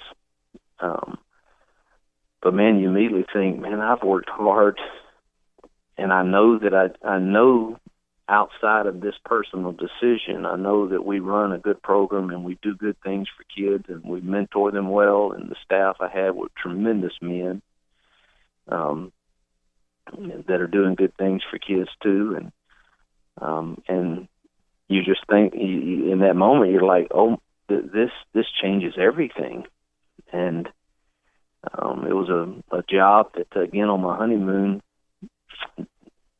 deemed as, man, a dream to be a head coach in this conference. And because of a personal failing and a personal decision that I made, I forfeited that opportunity for this time being. And it was just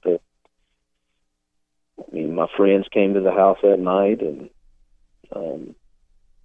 were incredibly supportive. But you got to look your mom and dad in the eye and tell them, that's tough. It's not easy. Talking with Hugh Freeze, Ole Miss football coach.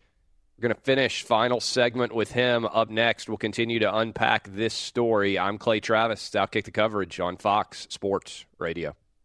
Former Ole Miss football coach Hugh Freeze here with us, Hour 2, Outkick the Coverage on Fox Sports Radio. Coach, what has the last year been like for you as you've dealt with all the fallout from your personal and professional failings? The letters and emails from my former players have been a huge encouragement to me that, man, Coach, you got to get back in it. You changed my life. You did this. I mean, I can't tell you how much the encouragement from those guys has been. My community here, I have 2 different small groups I'm in of men that are doing life together. They've been incredible. Man, our family has been just so steadfast, and then the friends. And I tell you, the community, I know that there are people that are hurt and that I've hurt and are still struggling to process everything that has happened. And they love their university and they're passionate about it. And I've asked the Ole Miss family to forgive me, but I'm certain that there are some that still would struggle to do that, and I understand it. I get it. But I haven't, man, here in this community, they have supported my kids. We chose to stay here because of my kids. I wanted to leave, but my daughter was captain of her volleyball team and her senior year, and so we stayed. And the Oxford community has been incredibly supportive, as has the church here, Pine Lake, we're members at. And so the support has been really, really good. You immediately, Clay, find out who your real friends are, and whether it's in the coaching world or whether it's just people that they were around you because of a title you had. You find out that quickly, and when people in the coaching world won't return your calls or your text anymore, you kind of know that they were friends with you. But I've had some incredible ones. I'm telling you, from Coach Saban to Coach Malzahn to Brett Bielema, Gary Patterson, Larry Fedora, those Barry Odom, those guys have checked on me throughout this whole deal, and I know they've got better things to do. And there's more. I shouldn't start naming names because I'll forget somebody. But the encouragement we've received as a family, in particular from my wife and kids and myself too, but it has been incredible. Now, being outside of football has been brutal. It's you struggle to find. You feel like there's a purpose missing in your life, and I don't know how to feel that yet. I was able to, I'm not somebody to say, woe is me, and to sit back, and I'm a guy that believes, hey, man, the blessings ahead are always greater than the battle that's behind you, and you cannot look in the rearview mirror. And you know what? I've made peace with my past and owned it, and I've been accountable for it and paid a hell of a price for it, for the things I didn't do right. But even though my situation and status as a coach is unresolved right now, I assure you I'm totally resolved. I'm resolved to be a better husband, father, coach, mentor, friend, colleague. And so I just took on that attitude. And while some don't understand how can he get past this so fast, again, they don't really understand this has been a 2-year deal for me. It didn't just happen in July. And so, I don't want to offend anyone, but I've got to get past it. And I've been dealing with it for a long time, maybe not in the public eye. And so I started actually playing golf with some older guys, some elderly men, and man, had a blast with those guys, and then tried to just really dive into trying to help the people that I've coached throughout the years, because you wouldn't believe the number of people that are dealing with struggles. And that's one of the things. If my struggle can help them get through it, I want to use that. One of the things people would say, I know you want to get back into coaching, and you'd love to be an offensive coordinator somewhere on the sidelines or a head coach somewhere as soon as you could. And one of the things that people are going to say if they don't want you to succeed is they're going to say, how in the world is Hugh Freeze going to go into a living room and persuade a mom, a grandma, a dad, a grandpa, whoever he's got to in that family, a significant caregiver, that their son should go play football for Hugh Freeze? That's something you're going to have to answer. What would you say to those critics? Man, I think I'm going to be better at it than I ever was.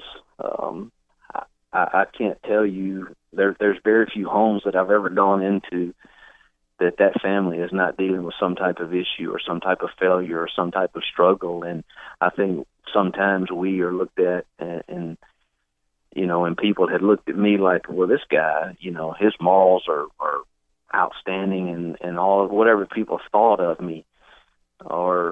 And now because you wore your religion on your sleeve, and you know what? And Clay, as real as my faith is, and I know there's a lot of people that say it's not. My faith is very, very real, but so was my struggle, and it's possible to have both. That's why I need faith. It's because I'm not perfect, and but man, to be able to go into a home now and say, let me tell you about this coach I'm coaching for if I'm an assistant who gave me grace and a second chance. And here's why, because I'll be transparent with them. And I know your family has dealt with struggles and things. And, man, I'm prepared to help your kid through the next struggle. You think your son's not going to have struggles come in his life or through his college experience? And now, because of mine, I'm speaking firsthand from experience. I know what it's like to have to fight and to get through a battle with your loved ones and to hang in there amid when all hell's coming against you. And I've lived it. And this university that has hired me has given me an opportunity to tell my story to you. And I just think through genuine, transparent communication, I think it's going to make me a better recruiter. Coach Freeze, we're talking to Hugh Freeze. Have you had any conversations with coaches about potentially being offensive coordinator for them in the 2018 season? And if so, do you think it's going to happen? There have been conversations. There's been no official offers made or anything like that. And I think they have to decide, am I the right fit for them at this juncture of for their university and with the media attention that my hire could possibly bring. And so there's been nothing official. But trust me, I believe that I have value to add to a program, and I really want to be a servant to a program and to a coach and to a university. And Jill and I are just praying that the right fit and the right administration and the right head coach is out there somewhere. And I do believe I'll get another chance at some point. I don't know how soon, and I try not to think about that because it makes me anxious. But I do believe that when I do, I will be better prepared than ever to honor that position, to honor that coach that hires me, that administration that hires me, that university that hires me. And I have studied more offensive football than I have ever before. And we were pretty good my 5 years at Ole Miss, averaging over 30 points every year, but in 29, one of those years in the SEC West, and that's pretty good. And I've dived into that stuff, and I think I've got a really good plan. Last question for you. You've been married for over 20 years. 25. Over 25 years. What have you learned about your wife and her toughness and being able to handle this situation? I'm so glad you asked. She's the strongest woman I know. Before this, I would have said my grandmother was. But my wife is the most faithful, solid, strongest individual that I know. And I'm so blessed to have her as my mate. And she has been an encourager, and it's just unbelievable strength, unbelievable resolve, and unbelievable belief in her husband and what he is and who he is and how he can and what he can be. And she's been incredible. Coach Hugh Freeze, I know it's been tough. And look, like you said, you brought some of this a lot of this stuff on yourself, and everybody has struggles in their life. But I also know you've been looking forward to finally being able to talk and kind of, like you said, reemerge in the profession that you've chosen and that you love. And I appreciate you coming on with us today, because I think that there's a lot of people out there listening to you right now who, regardless of what they do for a living, they've had their own struggles in their own life, and they may have been embarrassed and made decisions that they're not proud of. And confronting them head on and being as honest as you possibly can is always my advice to everybody out there. And I got to say, I think this is as honest of an interview as we've ever had on the show, and you've been as straightforward as anybody can be. Well, I'm at a point in my life that's what I'm going to be, and I am what I am, the good and the bad, and certainly I wish I could take away all the bad. That in particular this one area that I had a period of time that I had a poor lapse of judgment. I wish I could take it back, but I can't.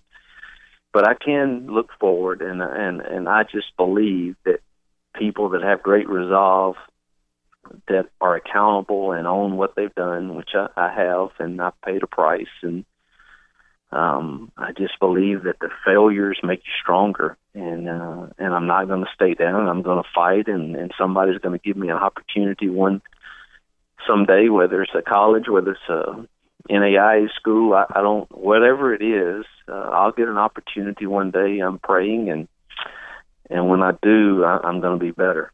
We'll have you on when you get that next job, and in all honesty, I'm rooting for you, man. I appreciate it. Thank you, Clay.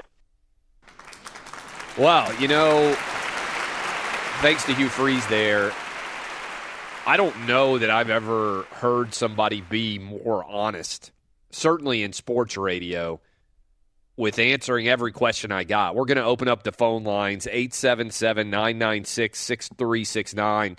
Heavy stuff early in the morning. Hugh Freeze finally addressing all of the imperfections in his life, both personal and private. And, man, what an hour plus of radio that was. We'll talk about it with you. 877-996-6369 on Outkick, the coverage. Live from the Geico Outkick Studios, 15 minutes could save you 15% or more on car insurance. Visit geico.com for a free rate quote as well. Wouldn't you love a bigger tax refund? TaxSlayer was recently rated #1 for maximum refund, so you have more cash to spend on whatever the heck you want. This tax season, go out and slay it. Max your refund at TaxSlayer.com. Well, we're going to take some of your calls. If you're just getting into your car to start your morning, what an unbelievably intense interview we have just started off your morning with. Reaction pouring in on Twitter, reaction pouring in on your phone calls, 877-996-6369. With over an hour we just spent with former Ole Miss head football coach Hugh Freeze. I'll get into the details behind that a little bit here in a minute. Want to give you that phone number again if you want to react, 877-996-6369. Also want to remind you, it's a good time to download the podcast. If you got in your car and you heard part of that interview, or if you're just waking up on the West Coast right now and you haven't heard any of it at all, I think it's something that's worth your time and energy and effort to go track that down. You can search out Outkick on iTunes. And I'm just going to read some of the responses rolling in. Mike Toes, Hugh Freeze with an incredible interview on Outkick. Scott Hatmaker, imagine if everyone who made mistakes was as authentic as Coach Hugh Freeze. He'll be back, pulling for him and his family. This is outstanding interview, says AJ Winters. Great stuff. Thanks for having Hugh Freeze on the show. Awesome interview so far with Freeze. Really makes me want to slow down on my drive into work. David Durant, these are all different responses you can find on my Twitter feed. David Durant, just listened to Coach Hugh Freeze on Clay Travis. And a lot of you are now hopping on Twitter and arguing that you want him as offensive coordinator. Coach Will Muschamp needs to give him a chance at our offensive coordinator at Gamecock football. So honest and genuine. Where are you, Coach O? We need him here at LSU. Rhett Stubblefield, is Hugh Freeze's interview with Clay Travis a disclosure for a job offer? Has to be hard to do this. Hugh must be, what a candid interview right now with Hugh Freeze, says Scarlet and Gray. Incredible hour of Hugh Freeze, be honest and open about his life, whole new respect for the man. It is, Coach Brian says, I hope this Hugh Freeze interview turns to a positive future because I'm going to need to drink before breakfast after this. This is, again, an amazing amount of response rolling in from you guys to that interview, and I'm still scrolling through my mentions right now, and I can't quite keep up. It is, and this is Duke Silver says, Derek Dooley, Lane Kiffin, Johnny Manziel, now Hugh Freeze, all awesome interviews. Is Clay Travis the Dr. Phil of the SEC? It's a pretty funny line there. Chris Bacon says that curses, man, that was fantastic. Excellent insight for a lot of very prideful men out there. Everybody, and then again, lots of people saying these hour-long interviews are able to land are so incredibly good, says Jordan Graham. And I'm reading again, these are all direct coming into Twitter. Doesn't dance around any questions, and you get answers. Please do these more often and walk us through how you're able to land the interview. That's a good question. I think that's worth addressing as well. Jerry Brumfield, please LSU, please hire Hugh Freeze. James Kempton was impressed by Hugh Freeze's interview on Outkick. I hope he gets another shot. R. Must 66, what a great example of what sports radio can and should be: insightful, truthful, non-political. The emotional interview with Hugh Freeze is an insight into everyone's daily struggles with pride, ego, and temptations. And then he follows with, Bengals should hire Hugh Freeze as offensive coordinator. Now, again, I appreciate all of you guys rolling in. Jay Lawrence, I can't even keep up with all of them, but that was a big boy interview with Coach Hugh Freeze. That was deep. Hashtag Big Boy Radio. And so we're going to take some of your calls, but I do think at least one of those comments in there that was interesting was, how does something like this happen? It's a good question. First of all, a lot of the credit for our ability to have interviews like this goes to you guys in the Outkick audience, because especially for the younger coaches out there, the guys in their 40s, certainly the guys in their 30s, and the ones who are even younger than me in their 20s will probably be doing this for years to come. But they recognize the reach that we have at Outkick. And a lot of them are out there listening in the mornings or listening on podcasts or watching the Facebooks or the Periscopes. So they're a part of the Outkick audience too. And frankly, I mean, there are a lot of people who wanted Hugh Freeze to come on and talk with them. And Hugh Freeze reached out to me and said, Clay, I want to do this interview with you. He said, I think you'll be fair. He said, I know that you'll ask tough questions. He said, I'm just ready to get this stuff off my chest. And so we have a couple of background conversations before he comes on and we do the interview. But basically it's, he wants the opportunity to come on and answer questions. And I think in the world of sports media, there's a lot of people out there now who are saying, if I have to talk to somebody about difficult things, I want to go on and talk to Clay Travis on Outkick. And I think that's a credit to you guys because our audience has gotten so big. But I think it's also a credit to the space that we provide here. I say this all the time. Look, I am, not an easy guy all the time to hear everybody's opinion with, right? Like sometimes you guys are driving around in your car, I'm incredibly opinionated. I tell you exactly what I think.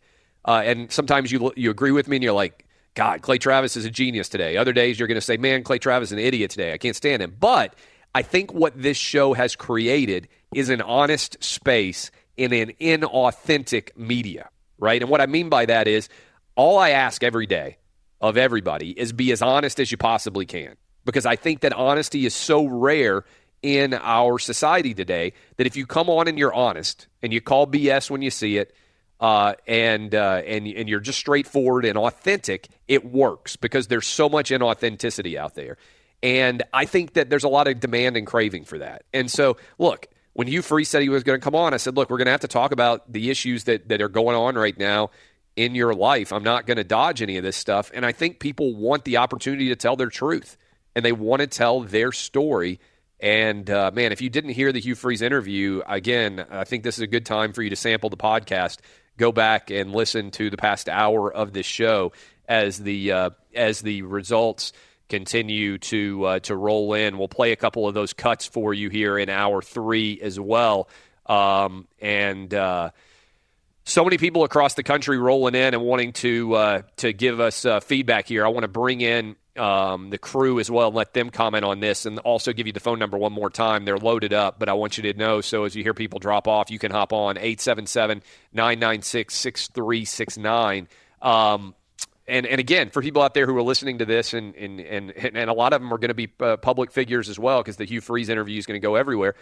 This is a forum where we try to be honest. And so if you want to come on and you want to have an honest talk with us, I think more so than anywhere in sports media, we'll welcome you. And if this is your first time to listen to Outkick, well, welcome in. This is what we do.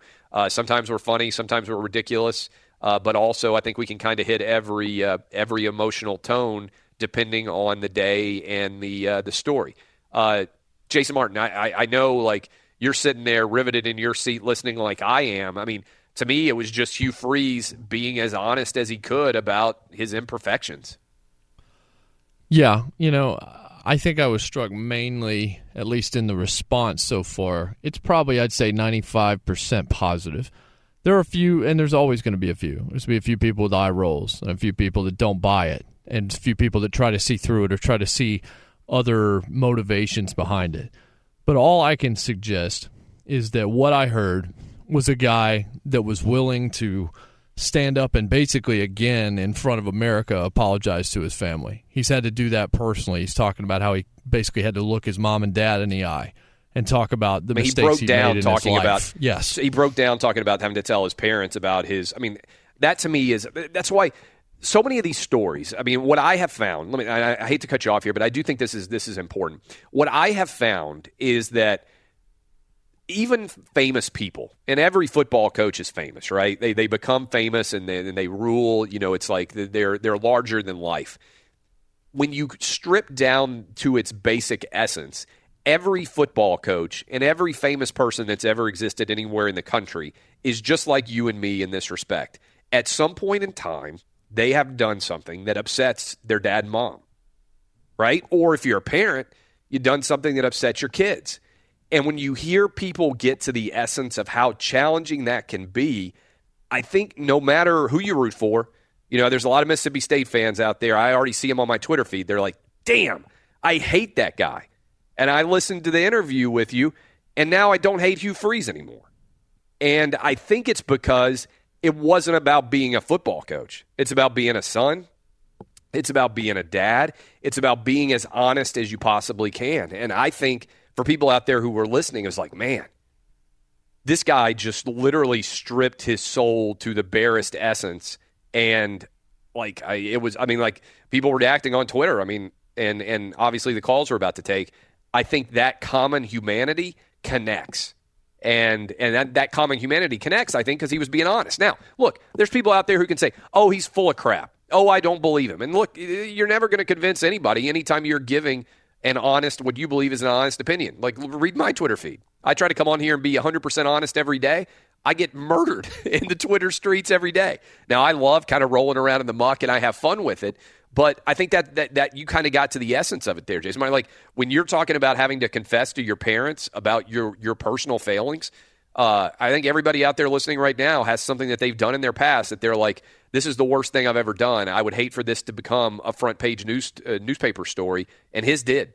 And I think that, regardless of what you do, is a compelling, difficult, and empathetic moment that just kind of connects on a level of common humanity. Yeah, I mean, the way that I have tried to live as I've grown more mature and gotten out of some of the bad habits of my youth is that, first, obviously, I don't want to do something that's going to disrespect my Creator. Secondly, I don't want to do something that I would have to look across the table and feel ashamed to tell my parents. And Hugh Freeze had to go through that, but he also had to do it as a father and talk to his children, which is something I can't personally relate to. And, of course, a wife that he's loved, a wife that he's been married to for 25 years, who he called the strongest woman, the strongest person in his entire life. He had to admit the failing of all failings to her. And then he had to then come and do it with us. Well, he didn't have to, but he chose to come here and do it with us here this morning after his muck had been put out in public for such a long time. And some people have written him off for all time. I just think that, you know what? We all live in glass houses. Everybody has made mistakes. Everybody has dealt with temptations.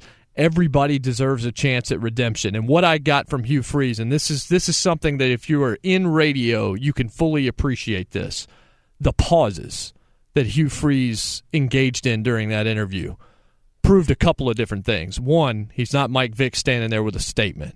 He's not Tiger Woods standing there at a podium with a statement. This is a guy that's being very, very thoughtful as he's trying not to emotionally lose himself and break down as he's trying to be as honest as he can. But those pauses reveal somebody where it was tough for him to say what he said. And as a result, not only did it come across authentic and genuine, but I am rooting 1,000% for Hugh Freeze because I totally believe in a second chance, and I believe that he deserves a shot at redemption because, as he said, he paid a price. He lost the dream job of a lifetime. He always wanted to coach in the SEC. He thought he was ready. He made mistakes in his personal life, made bad decisions that cost him that job. I just want to see that guy land on his feet because you can just listen to the pain in his voice about what hell his life has been over the last year and a half, 2 years. And I don't think it's underrated to stay in Oxford. You know, he said he stayed there. Like in the interview, I was listening to him, and I almost went back and asked him about this. He said he wanted to leave, but he stayed because his daughter was a senior in volleyball. And that detail, as a parent, I think would strike a lot of people too. I mean, Oxford's not a big town. It's not like you're in New York City where, Matt Lauer loses his job for behaving inappropriately and he can go lose himself in 20 million people or whatever it is in the overall area of New York City, and he's just a tiny number. Hugh Freeze is probably still the most famous person in Oxford, Mississippi. So I think the natural inclination when you get humiliated like Hugh Freeze did, when you fall from such a high level is when you're going to the grocery store, you're going to the gym, or you're going out to go to a high school volleyball game, all eyes are on you in a way that they wouldn't be if you moved to a new town. And that to me was kind of an incredible detail there where I wanted to leave Oxford, but at the same time I'd let my family down, and my daughter was a senior in high school, and she's the captain of the volleyball team, and so we stayed. And I think it's a lot tougher to stay in a community like Oxford after a humbling experience and a humiliating experience like Hugh Freeze had. Let me bring in my guys. And by the way, let's load up the phone lines. I'll take your calls in the next segment. So if you're with us, hang on. 877-996-6369. You can also reach out on Twitter at Clay Travis. Guys out in L.A., I mean, it's like you need a shot of whiskey in the morning. Man. Like, I mean, what an interview, right? Yeah, that was really intense. And one thing I take away from it, his wife, Jill, what a badass, because, all of us are human. We've all made mistakes. Hell, I spent my 20s in nightclubs, DJing, and you can imagine some of the relationships I screwed up. And if I had to go on a network radio and talk about that with somebody, I wouldn't want to. I don't think I could. So for him to not skirt around your questions, I have a new respect for him, definitely. And it's not every day that we have guests here at Fox where I go and search out their Twitter handle so I can tweet them and tell them I enjoyed them being on. And I found his Twitter at Coach Hugh Freeze and sent him a tweet right after the interview. Yeah, you know what? And I also encourage people, if you have, when you hear interviews and you enjoy them, or you think people have done a good job on the show, and this is not just for Hugh Freeze, but I think in general, that's a sign of how, our audience is growing. I'd encourage you to reach out to him. I mean, Hugh Freeze is on Twitter. I don't know that he'll check his mentions after this interview. I asked him about social media. It hasn't necessarily been great for Hugh Freeze over the years.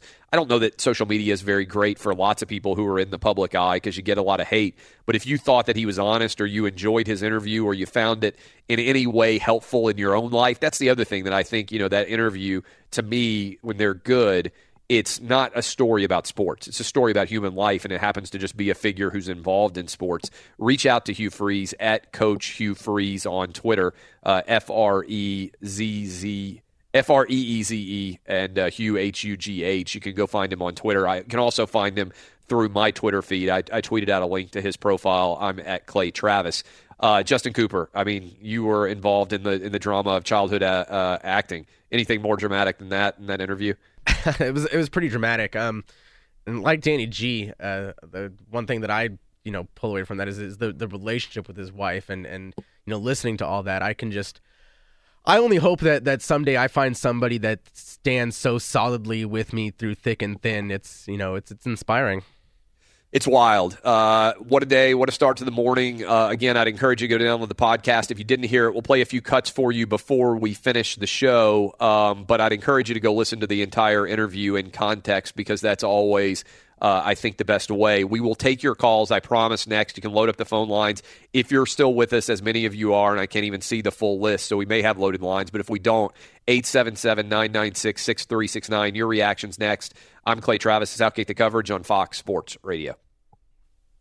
Car shopping can be confusing with terms like dealer price, list price, and invoice. TrueCar shows you what other people paid for the car you want so you can recognize a good price. When you're ready to buy a new or used car, visit TrueCar to enjoy a more confident car buying experience. Couple of cuts from the Hugh Freeze interview. For those of you who might have just missed some of it, again, I'd encourage you to go download the podcast. The whole thing will be up.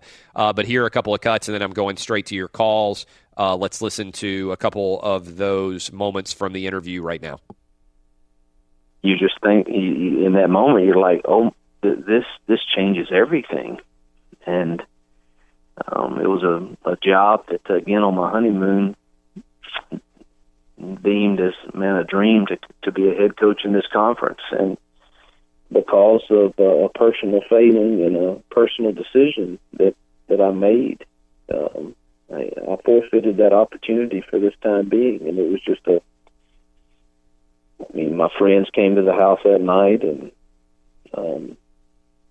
were incredibly supportive. But when you got to look your mom and dad in the eye and tell them, that's tough. It's not easy. That's Hugh Freeze talking about the moment when he lost his head coaching job. We've got a bunch of calls. I'm going to go to him now. Charles in Mississippi calling in says, Jason Martin, that he is Hugh Freeze's brother-in-law. He does yes, indeed, sir, that's correct. Charles, I appreciate you calling in. Well, you listened to the interview there. I mean, what did you think as you listened to your brother-in-law there kind of bearing his soul, I would say? He's straight heartfelt, guys. I mean, everything that he said today is straight from his heart. And to sit there with him Christmas Eve, and he look across the room at each and every person sitting in there, his mother's, father's, his wife, daughters, and nieces, nephews, and sister and brother, and tell each one of us, I'm sorry that I put you guys through this. That's a servant's heart, nothing but a servant's heart, because it had nothing to do with us.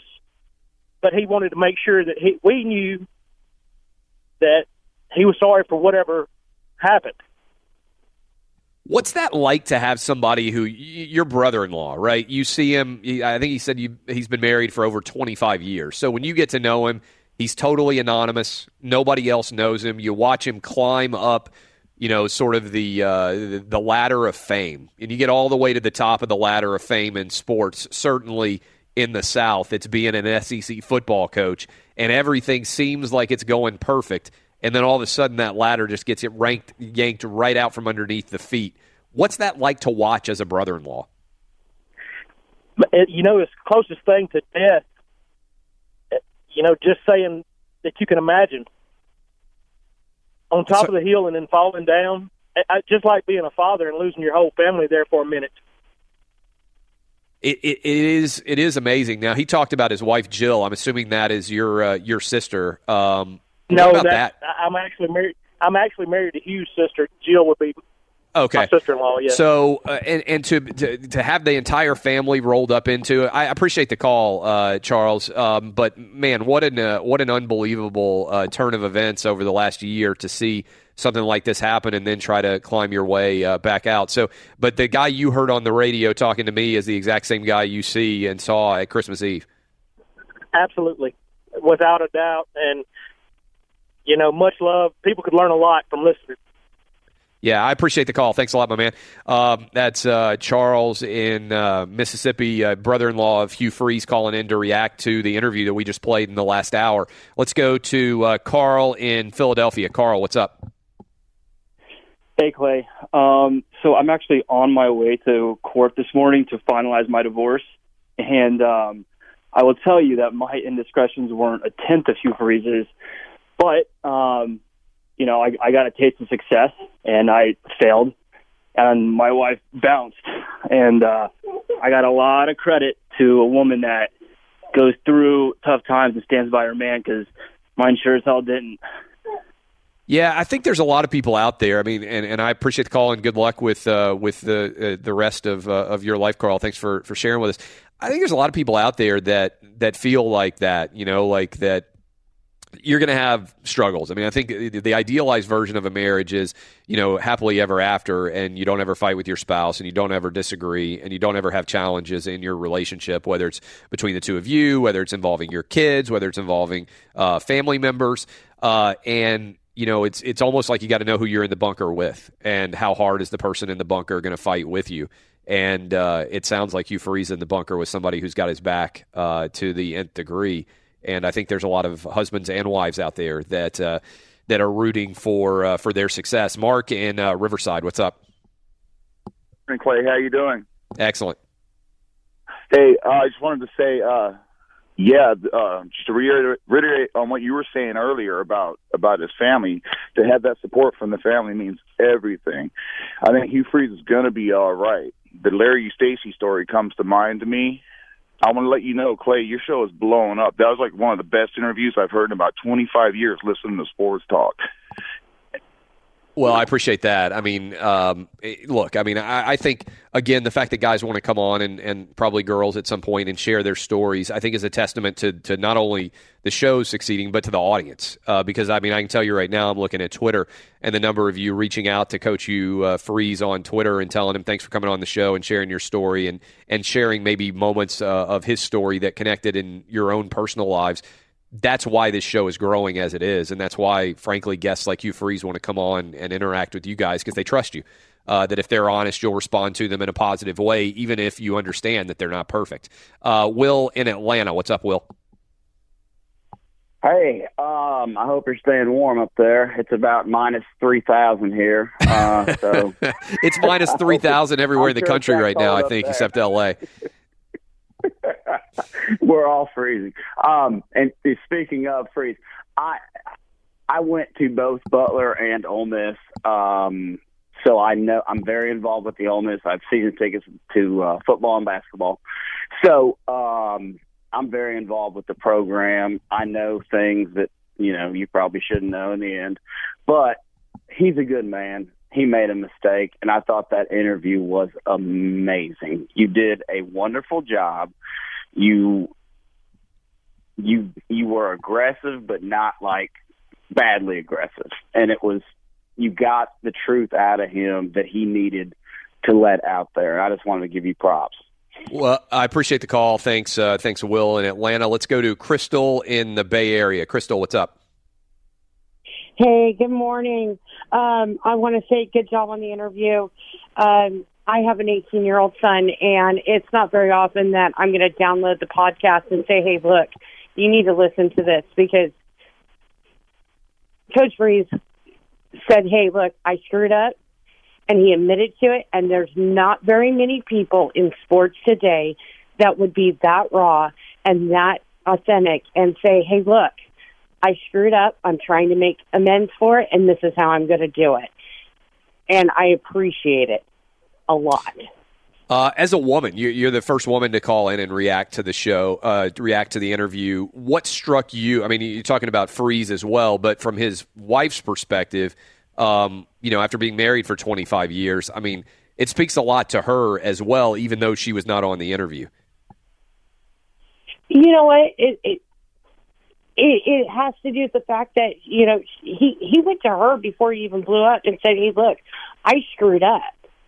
And he was man enough to admit it, that he screwed up and that this is what happened, and informed her instead of it coming out in the media. It probably could have went 12 different ways. But because he was like... Yeah, Crystal, I hate to cut you off there, but I think that's a good point about this story. I mean, it also makes it so interesting to me on so many different levels. You acknowledge that you screwed up. You went to your wife before it went public. And then, so when it actually goes public, it's humiliating, but you've already discussed it with your wife, so it isn't as if she finds out by reading it in the newspaper, which I think is, goes a long way towards being able to remake your marriage, is that you've actually had that conversation beforehand. You've had all the issues that unspool from that. And I thought that was an interesting detail that certainly I didn't know. I didn't know anything much about the details surrounding this story until he came on. But that, I think, for a lot of men and women out there is, and also then, can you imagine living? If you knew that you'd already confessed to your family and you'd already confessed to screwing up, can you imagine living with this NCAA investigation going on, worried that at any moment the other shoe might drop and the worst thing that you had done in your private life might go public? I just can't even imagine the stress involved in knowing that in a social media era when like everything ultimately goes public, that at some point somebody was going to find the worst thing that you had done and put it on the front page of the newspaper. Yeah, to me, that would have been the one thing that probably would have killed me is knowing that all my dirty laundry is going to be out there. It's not just, okay, I had to deal with this privately. He has to deal with it publicly. And I think he did a great job saying, hey, look, this is what happened. This is what I did. And this is how I'm going to fix it. And I think if nobody picks him up as a coach, it'll be a shame, because I think there's a lot of young men out there that can use this example of what to do when you mess up. Not just how to handle it, but just the whole thing in general. Sit there and be able to go and be able to handle it. Because a lot of there isn't that many examples of this out there in media today. Good stuff. I appreciate the call, Crystal. Let's bring in my guy, Eddie Garcia. Let's find out what's shaking the world of sports. On the flip side, by the way, let's talk about whether or not we think Hugh Freese is going to get a job. We'll continue to unpack the interview that we just did. But first, Eddie, what's shaking, my man? Well, in the NBA, we had 5 games. Only one real game of note as the Cavaliers beat the Trailblazers 127-110, and that game was noteworthy because of the return of Isaiah Thomas, not only making his Cavaliers debut, but his debut this season, coming back after 7 months off after hip surgery. Came off the bench, played 19 minutes, and had 17 points in the win. Also wins for the Spurs, Clippers, Suns, and Hornets. In the NFL, Bengals give head coach Marvin Lewis a 2-year contract extension to the 2019 season. 15 years in Cincinnati. He's the all-time winningest coach for the team, but has never won a playoff game, 0-7. Green Bay Packers give head coach Mike McCarthy a 1-year extension. He's also under contract for the 2019 season. College football, University of Arizona fired head coach Rich Rodriguez after 6 seasons in the wake of sexual harassment allegations and a lawsuit that's going to be filed against the school. This report brought to you by TrueCar. With TrueCar, you can find out what other people in your area paid for the same car you're looking for, new or used. Visit TrueCar and enjoy a more confident car buying experience. And one other note from the NFL, where Seahawks head coach Pete Carroll says that defensive lineman Cliff Averill and safety Cam Chancellor will have a hard time playing football again, this following neck injuries they suffered this past season. Wow. All right, let's go ahead and do this. Let's take a break. We're coming to you live from the Geico Outkick Studios, where it's easy to save 15% or more on car insurance with Geico. Go to geico.com or call 800-947-AUTO. The only hard part, figuring out which way is easier. Let's take a break here. We'll also, again, clear the phone lines, open them back up for you. 877-996-6369. Allow you to react to the Hugh Freese interview, and we'll close it out with this question. Would you want your school to hire him? offensive coordinator. He wants to be an offensive coordinator. That's one of the reasons, frankly, he wanted to come on the show. He wanted to share his story and put the past firmly out there for everybody to see, but also start to think about the future. Would you want him to be offensive coordinator at your program? 877-996-6369. Also, your reaction to that interview. I am Clay Travis. This is Outkick the Coverage on Fox Sports Radio. What does it mean when Geico says just 15 minutes could save you 15% or more on car insurance? It means you probably should have gone to geico.com 15 minutes ago. Appreciate all of you, all the reaction pouring in on Twitter, and also the phone lines obviously reacting to our Hour 2 interview with Hugh Freeze. And it's a good time to point out, I mean, as we start 2018, that we thank all of you as part of the Outkick Army out there who've been so instrumental in the success of this show. And I also want to encourage you to download the podcast of this interview and take time to listen to it in Hour 2. I think we'll put it up, Danny G, as the best of. Like, if you just want to hear the Hugh Freeze interview, it'll be up as the best of. Does that make sense? Correct. Yeah. Okay. So the whole best of will be an hour of you and Hugh Freeze. Okay, so the best of will be the full Hugh Freeze interview, and obviously you can always get the entire show, and I encourage you to spend the time listening to the entire show. But if you're out there and you're like, oh, I just want to make sure that I heard part of that Hugh Freeze interview in Hour 2, or I heard a couple of the cuts in part of Hour 3, or, frankly, I think this will probably get some attention from different media sources if you're a college football fan, certainly. Because, look, I think the story here is what happens going forward. Because Hugh Freeze's past is he ascended to the head of Ole Miss football, and then he got fired. And now his NCAA ruling is out. You know, he doesn't have substantial penalties. They didn't find him to be particularly culpable of any wrongdoing specifically. And that was significant anyway in terms of a long-range penalty. And he could theoretically be an offensive coordinator somewhere in college football this fall.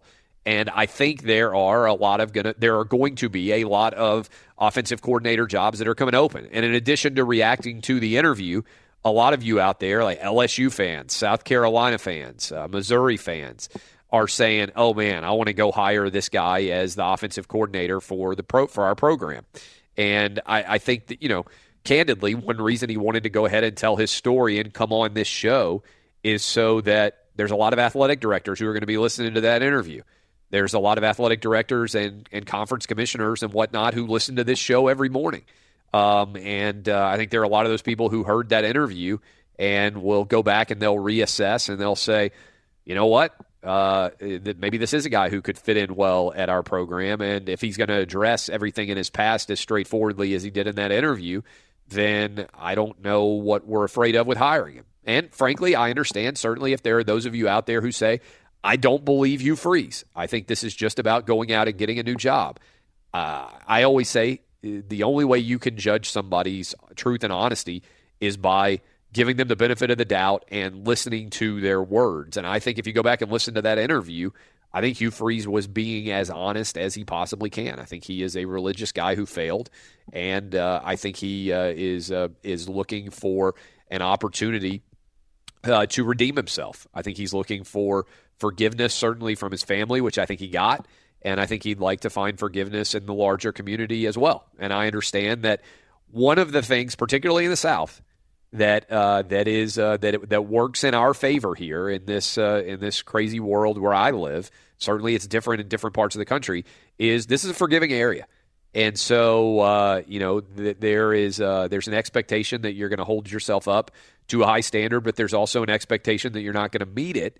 And when you're honest about your failures and your inability to live as high as you would like to live, there is a great deal of respect for redemption and for people who seek forgiveness. So, look, Hugh Freeze has gotten it from his family, and I think he wanted to go public with it. And now we will see what the next step in his career can be. But I would encourage you guys to go download that podcast. Would you hire him? Let's poll the crew. Jason Martin, you're an athletic director. You need a offensive coordinator. Would you hire Hugh Freeze? 1,000,000,000% yes. This was a guy who walked through fire that he created. He was the arsonist. And then he had to trudge barefoot through that area. He didn't skate away. He didn't face nothing. He lost a dream job. He held his family together because of the strength of his wife.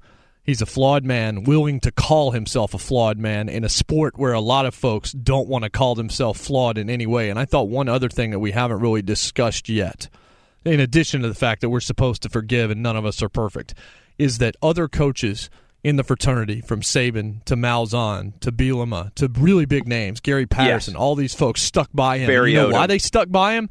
They stuck by him because they know it's not an isolated case. They know that there are other head coaches, assistants, scouts, athletic directors all across this country doing the same, doing worse than Hugh Freeze, maybe in a different classification, but sinning in some way. They know no one is perfect, yet they did not desert this man. And you consider how busy some of those guys are, or all those guys are. The first name he mentioned was Nick Saban. Nick Saban would be the last guy a lot of folks would want to believe would be there for Hugh Freeze during this moment, yet he was. That, to me, says his own fraternity understands the fallibility of that profession. So could he screw up again? Yeah. But so could I. So could you. So could anybody listening to this right now. In fact, not just could, but will. He deserves a shot to walk a path of purity. His talent is undeniable. He did it in the pressure cooker of the SEC West, and I bought every word that he said. You know, that's well said by you, too, but we definitely didn't talk much about that. But he specifically pointed out several coaches, and you named them all. But Nick Saban standing out, Gary Patterson, Barry Odom, Brett Bielema, guys that reached out to him. And I think that speaks well to those guys as well. It's not like they expected to get their names shouted out during that interview as being supportive figures of Hugh Freeze. I think it speaks to those guys in the coaching fraternity in general, and also those guys probably understanding uniquely what it's like to have your worst moments as an individual dragged across the front pages of newspapers and websites and everywhere else out there. And I do think that's also instructive, like looking at past coaches. There are a lot of coaches with issues. Bobby Petrino hires his mistress at Arkansas, wrecks a motorcycle, loses his job, gets hired at Western Kentucky. Now he's at Louisville. If Bobby Petrino can get a second chance, and I certainly believe that Bobby Petrino deserved a second chance, and certainly if Steve Sarkisian out of USC can have the alcohol-related issues and other sundry messes maybe in his personal life, and then he gets the job at Alabama, and now he's the offensive coordinator at the Falcons, and I haven't heard a lot of talk about this, but he's going back to L.A., He's going back to L.A. to coach against the Chargers, and he'll be returning to the exact same stadium where he used to coach on the sideline with USC. You talk about a 2-year personal trajectory for a guy like Steve Sarkisian. That's a hell of a story.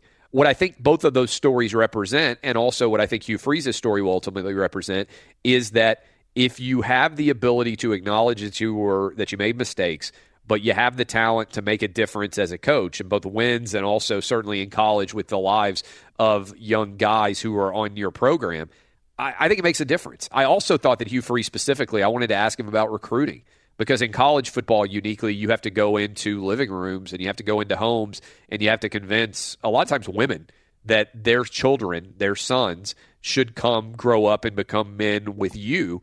And I think Hugh Freeze is right about that. I think if you acknowledge your flaws to those moms and those grandmas and obviously to dads and to grandfathers and everybody else too, I think that it actually works in his favor in many respects, because they feel like they know him both good and bad. And you want to know somebody not just when they're trying to sell you the good. You want to know what's going to happen when the bad happens, because, frankly, a lot of 18, 19-year-old, 20-year-old kids make dumb decisions when they're off at college, too. I did. You did. Anybody who's been in college made dumb decisions. Anyway, I appreciate all of you guys. I'd encourage you to go listen to that full interview. My thanks to Hugh Freeze for being as honest as he was. This has been Outkick the Coverage. O'Reilly. Are your wiper blades chattering, skipping, or squeaking? Don't let streaks or smearing on your windshield compromise your visibility. When it's time to replace your wiper blades, stop by O'Reilly Auto Parts and see our selection. Our professional parts people will even install your new wiper blades while you wait. Stop by O'Reilly Auto Parts today. O'Reilly Auto Parts. At Bet365, we don't do ordinary. We believe that every sport should be epic. Every home run, every hit, every inning, every play. From the moments that are legendary to the ones that fly under the radar. Whether it's a walk-off grand slam or a base hit to center field. Whatever the sport, whatever the moment. It's never ordinary at Bet365. 21 plus only. Must be present in Ohio. If you or someone you know has a gambling problem and wants help, call 1-800-GAMBLER. From BBC Radio 4, Britain's biggest paranormal podcast is going on a road trip. I thought in that moment, oh my God, we've summoned something from this board. This is Uncanny USA. He says, somebody's in the house, and I screamed. Listen to Uncanny USA wherever you get your BBC podcasts, if you dare.